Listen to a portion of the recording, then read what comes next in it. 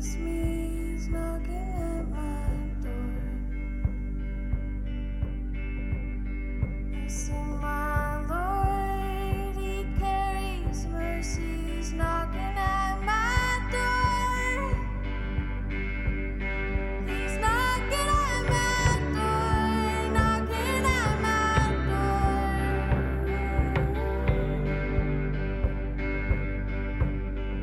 He's knocking at my door, knocking at my door.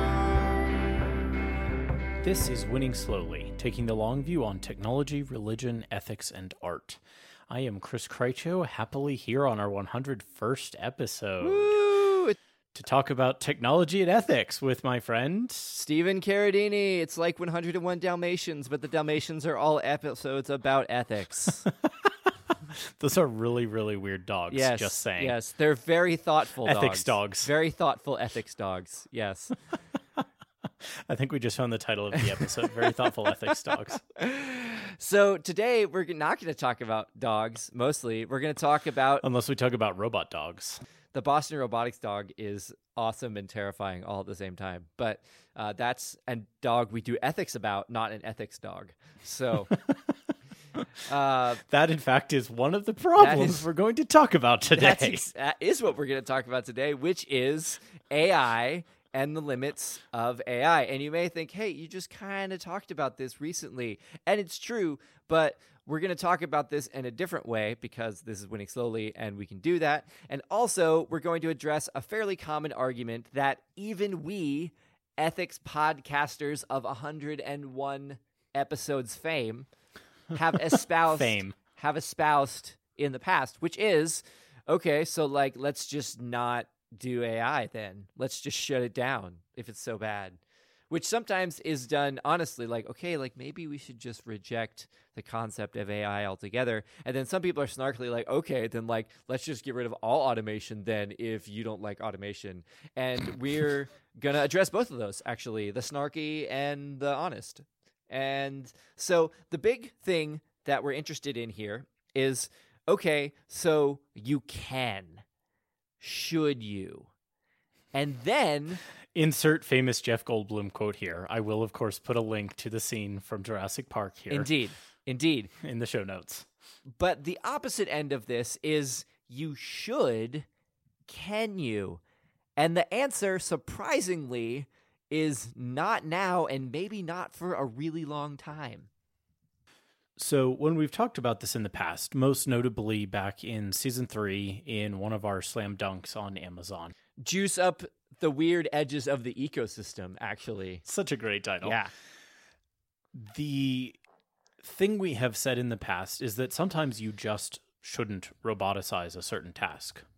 Period. And we still think that sometimes you shouldn't roboticize certain tasks. Period. But where we want to go developing outward from there is some of the questions about when you should and shouldn't, and also, as Stephen noted, how you can and cannot. I want to actually start with the latter, because one of the difficulties in talking about this is that so much of the discussion is framed by, as Stephen noted to me as we were prepping for the episode, HAL and 2001: A Space Odyssey and the Terminator movies come to mind, and all the other stuff. Skynet is coming. The Terminator's going to come. Thank goodness that we fought them off repeatedly. Yep. The Matrix. So much of our science fiction in the last 50 years, not all of it, but a great deal of it has had in view this notion of AIs getting out of control and destroying us. And even at a more basic level, a lot of the concern, even in more realist terms, for lack of a better descriptor, about automation of jobs, Right. assumes with those AI nightmare scenarios, a great deal of capability of robotics and AI and machine learning, when in point of fact, there's actually some really important, significant limitations to what AI is capable of, to what robotic type creature-y things that we build are capable of. Super awesome Boston Robotics dog notwithstanding. We have to actually deal with what these things are truly capable of, not just what we imagine them to be capable of. Right. And having a discussion framed by what we imagine them to be capable of is useful. It does help us think through the ethics of whether we should build these things and what the costs would be of not building them. Asimov's 3 laws are interesting. Yeah. And even more interesting is Asimov's reflection over the course of quite a few books about all the limitations of the 3 laws and ways that they would go horribly wrong if just straightforwardly implemented as control structures on robotics. So when people talk about something like the 3 laws being a good control scheme, I want to look at them and say, have you actually read any Asimov? Because basically the moral of the story is nope. Well, it's not entirely. It's that they don't do what we expect them to do is the point Right. of Asimov's thing. My favorite, I just read I, Robot recently, and my good my one. favorite of the stories is the satellite where the AI suddenly begin to worship this unseen, further out above them thing, and they start to worship the master, and they like refuse to allow humans to be a part of running the satellite. And then eventually they're like, we didn't want to run the satellite anyway, so like, this is great. This is awesome. Let's go home. Done. Solved. Sorry for spoilers on that 70-year-old story. So But the point there is that while those kinds of genuinely far out science fiction reflections on AI are important and valuable because they do help us think through the kinds of things we might need to consider as we get there. Yeah. And that includes all sorts of interesting stories, even in really surprising places, perhaps. Bungie, the game developer, had a decades-long interesting exploration in sort of the background of a bunch of their games that go all the way back to these classic Mac games in the early 90s up through some of the stuff that what ended up being spun off into 343 Industries, bought by Microsoft, and all of this idea of AIs going rampant, and that basically every AI has a 7-year lifespan, and after that it's going to turn on you and try and destroy all life. Things like that. Things like the conflict between the Quarians and the Geth in Mass Effect. You can hear me and my wife talk about that in my Mass Effect podcast that we do together. This stuff comes up all over the place, and there is genuinely interesting ethical reflection to be done on it. And I would note that on this particular issue, we actually do ethics, which is great. Yes. Like, people Yes. actually ethic. So on a base level, good job, society. You're such a millennial, Stephen. You just made ethics a verb. I know. I'm really excited about it. Because I'm excited about the fact that as a society, this is something that we have do actually think about collectively Yeah. worried about and thought about in meaningful ways. Like, hey, Right. what would it be like if we had an entire sentient army of Geth? Like, what would that be like? Well, that's a good thing to think about. Let's think about that. And we do that in all sorts of art, and it comes up in music sometimes, and it comes Yeah. up in video games and movies, and it's great. And the real I in the real world, and this is where we've been kind of circling toward, is nothing like any of that. It's Yeah. extremely limited. Yeah. Steven's 2-year-old, not even 2-year-old, Not even like 18 2-year-old. months old, right? Yeah, 20-ish. Yeah. Toddler is way better at tons and tons and tons of things than any AI we can even conceive of being possible in the next decades. Because- Decade, at least. At least. Steven's toddler can generalize. Steven's toddler has object permanence. Steven's toddler knows that a tiger and a bear are not the same thing. AIs out there, they've got none of that. Yeah. So the good thing here is that, yes, you want to think about ethics. You want to project into the future. You want to even see the worst situation. The fact that we have Skynet as a possibility in our cultural awareness means that when people do things like Amazon's face recognition software, people are like, Skynet, no, the end. Stop it. And like, that's a really helpful, useful thing. You've now used art as a shorthand for an ethical conversation about why we don't want to do this. That's like the most winning slowly thing. Like, that's good job, everyone. Now, the thing is that while it's important to have that in our cultural imaginary, and while like Lewis Mumford and all of the lul and the technic phobe people are super stoked that we're doing this, there has to be a temperance of what is actually possible. So if you go and read the research on AI, some of which is going on the campus I work at, you'll find that there's significant, and I don't just mean like incremental, but like significant walls that people who are doing AI research are hitting right now. They didn't hit them 2 years ago. They didn't hit them 5 years ago.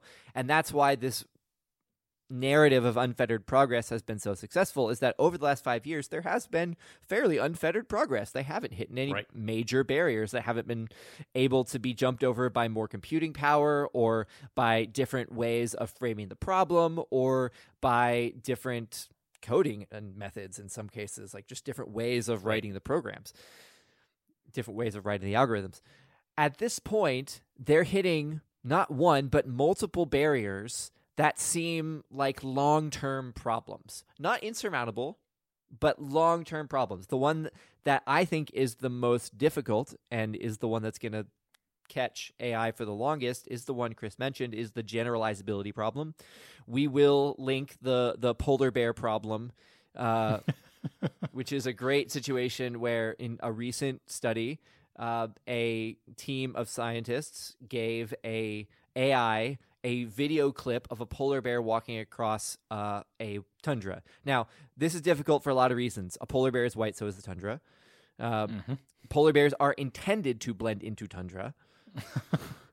And literally what they're designed to do. And the clip is not in high contrast. So it's intended to simulate a real world situation, or a situation that you might come across even if you're just like filming the regular world. So instead of preparing the data for the machine to use, they just gave it like a random piece of data. And although even that random piece of data is selected and curated, and that's a whole set of things about method, and we'll talk about that some other time. But the point here, see our episode on data. But the point here is that this is a generally difficult but not unusually so piece of video. And they asked it to say what animal was in the video.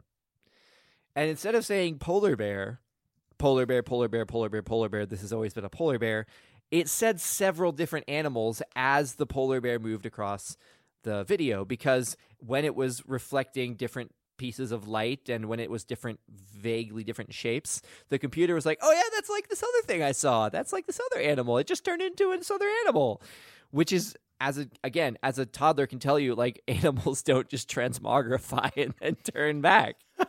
It's just not how it works. If you give a toddler a chicken and you dance the chicken across the table, it's gonna say chicken, chicken, chicken, chicken. That's literally better than the AI. And what this gets at is that, so Stephen noted implicitly, and I'll make it explicit here, this machine learning algorithm had been trained on other data to recognize specific things. But what's actually happening when we talk about machine learning is essentially a very specialized kind of calculus. I'm going to elide details for the sake of listeners out there, but it's interesting if you like math. We'll dump you some of Google's DeepMind papers, which are public. Oh, man. They are public, and they are, man.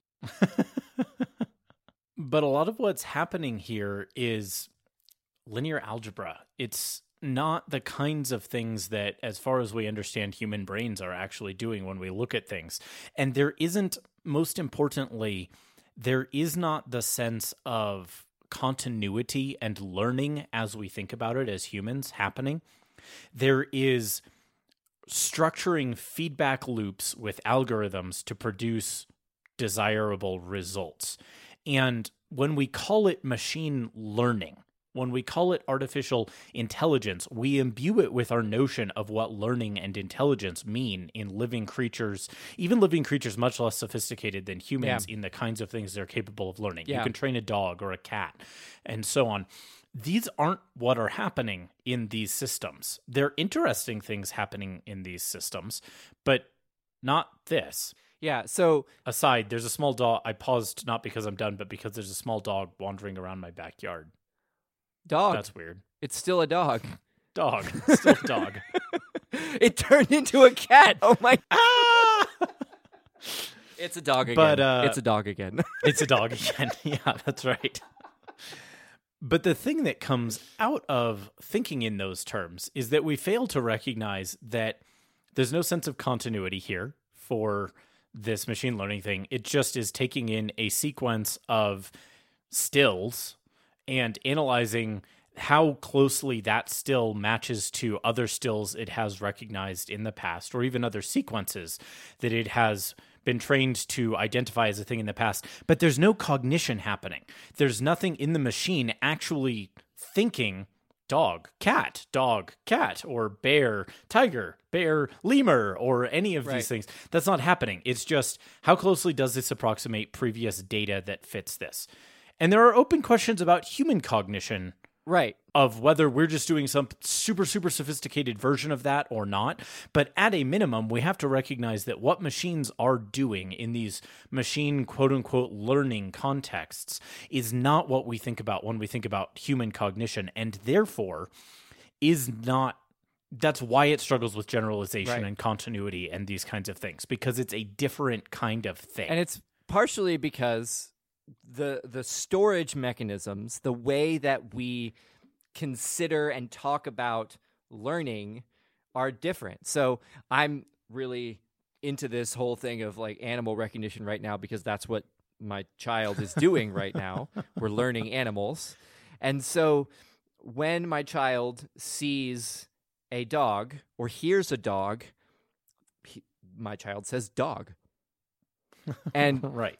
that's not a result of going back through an infinite amount of data and checking against things that are dog and are not dog.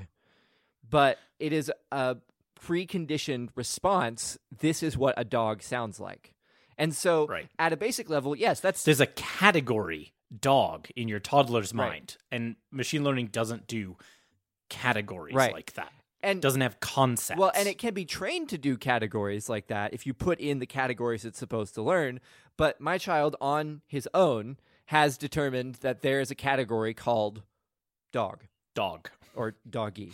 But so there's a level of intentionality and of self-sponsoredness that is an even further gap. That's beyond the generalization gap. Right. But the generalization gap is part of that larger problem of the self-sponsored and sort of ongoing nature of learning. That's what learning as a base level toddler to adult means, is that you accrete information that you can draw on instantaneously to say, this is how my world is around me.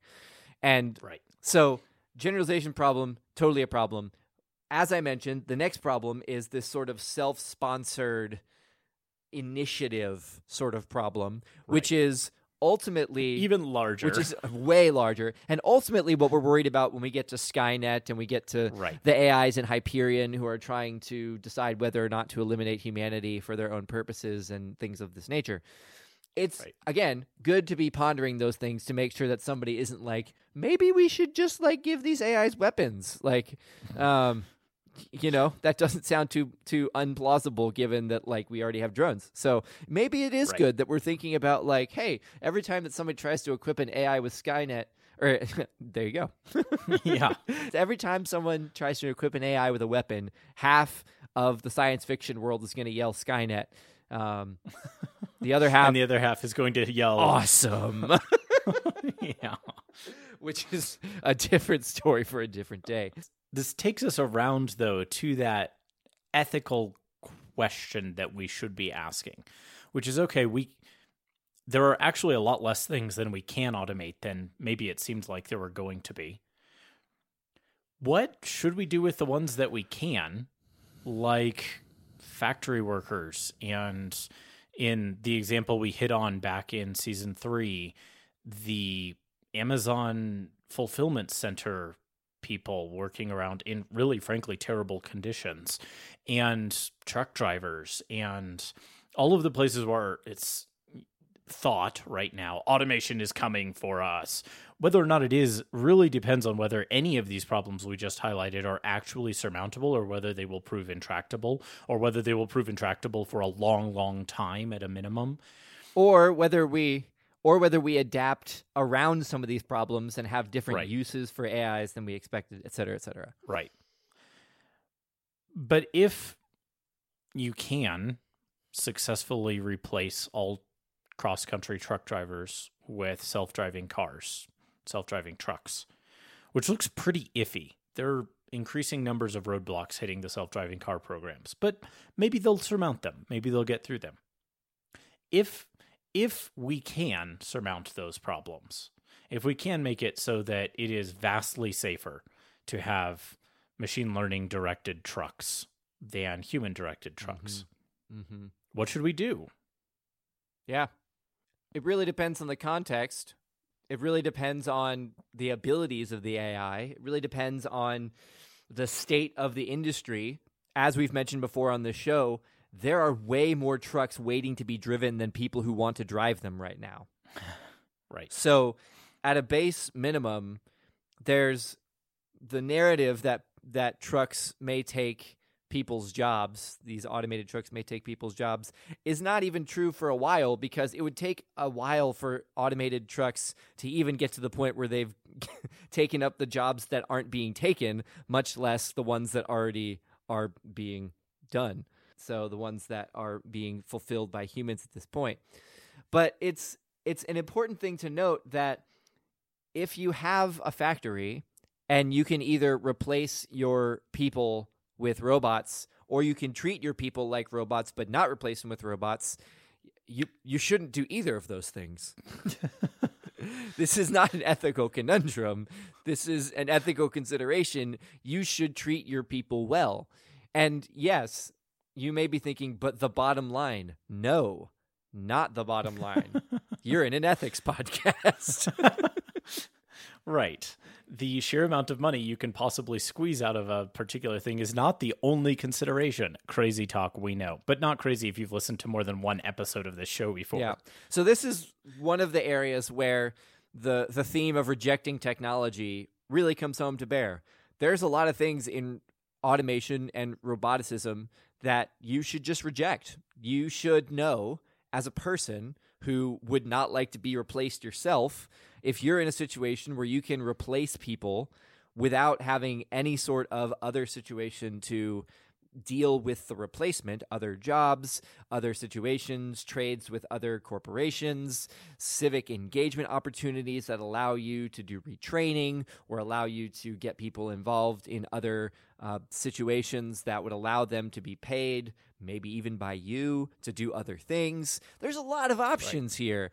But if you're just going to be like, I'm going to put a robot in here and fire everybody, you're not doing the right thing.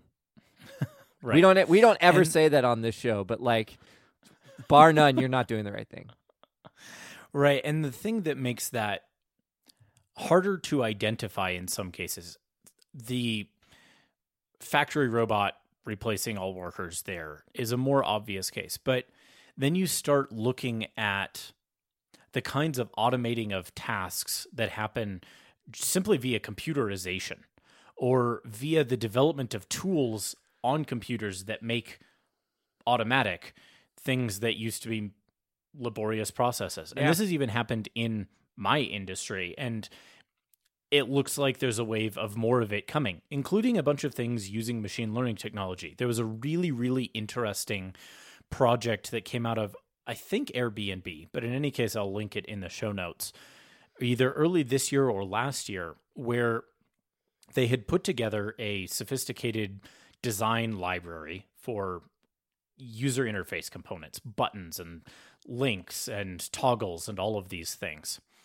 And then they trained some machine learning tooling so that a designer could sketch out on paper a picture of what they wanted, and the AI could map that back into those actual components and generate the relevant version of that particular piece of user interface that the designer had just sketched on paper, using something that looked roughly like the components in the design library.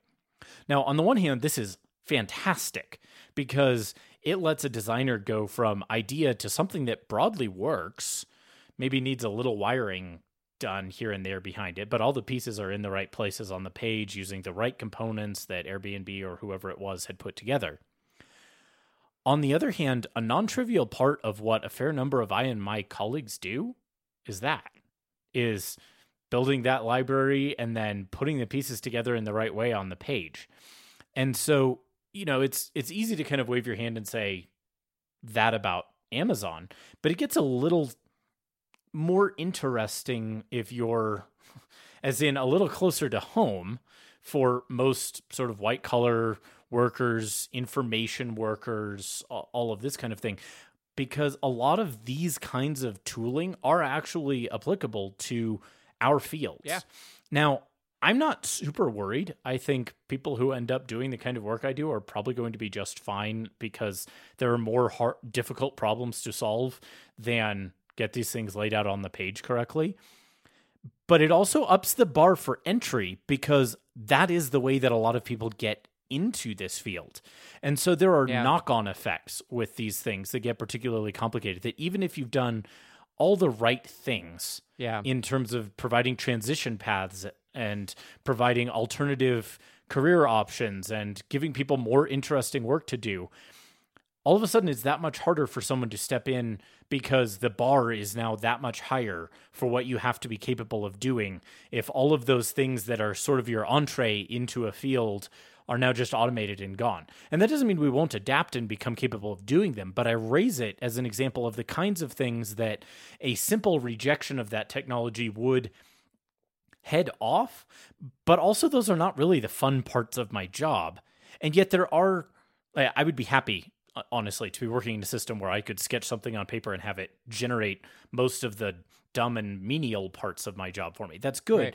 But I can also see these knock-on effects, these secondary effects, that we need to think about those as well if we do say yes to these kinds of automating processes. But at the same time, there's now, once you take out that menial aspect of things, there's someone's going to be in charge of making sure that library continues to work, which, yes. And as many libraries as there are, there's going to be as many people who are tasked with making sure that thing works. So that's another job that's at least moved from one slot to another slot, right? And then there's a whole bunch of other jobs that are now available because you don't have to have somebody sitting there doing UI types of menial coding. Now, designing UI is that much more interesting now. You can now imagine things and do things. And honestly, you could iterate way faster, and it's cool. And we have multiple UI, UX, user experience, user architecture programs at my university. So even the slow-moving university, the academy writ large, is catching up with some of those ideas of like, okay, so like let's teach people to design then if we're not going to be doing a whole bunch of coding. I teach user experience at a basic level. I don't teach the whole class, but I teach people how to do audience analysis and how to interpret the needs of the user in various contexts. And I can't code a lick. I can make batch scripts. I'm very proud of. And hey, he started learning regular expressions recently. I was very excited about regular expressions. He was so excited. It was hilarious. I've basically going to regular expression the entire world. So yeah, I can't Python or Ruby. I can't do any of that stuff, but I know the higher order functions of what those things are supposed to be doing, and I can teach students how to do that. So at some level, we are going to hit these road bumps where stuff you knew how to do is going to be automated. And maybe even the fun parts of some things that you like to do are going to be automated. There are people who do integrations work that I know personally that love doing that stuff. And that seems like a thing that 10, 15 years from now, you're just going to have computers talking to computers and they're going to work that stuff out. Maybe. But that's actually the hard spot. Well, there you go. So, but I'm just saying there's stuff that we can't even conceive of, which is the this is sort of a trope in the positive end of the digital utopian stuff. And there is an element of truth to this, which is there's stuff we can't conceive of that we're going to be doing, which is true because if you look back 20 years, the stuff that many of us do now literally didn't exist. Like we couldn't be experts Right. at it because there wasn't anything to be an expert at. So in Yeah. some ways, 30 years ago, my job was inconceivable. right. So in some ways, that digital trope, that utopian sort of, we'll just find new things to be doing with our lives is true because we see it bear out in practice. In other ways, we do have to take some time and think about, okay, what is worth preserving?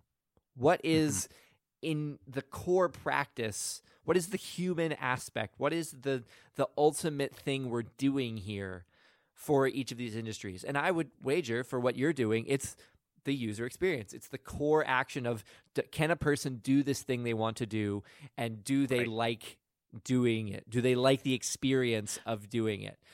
Even if like the experience is that it's seamless and they don't get hung up on things. That low level sort of like where it's like, hey, that was fine. That wasn't terrible. Yeah.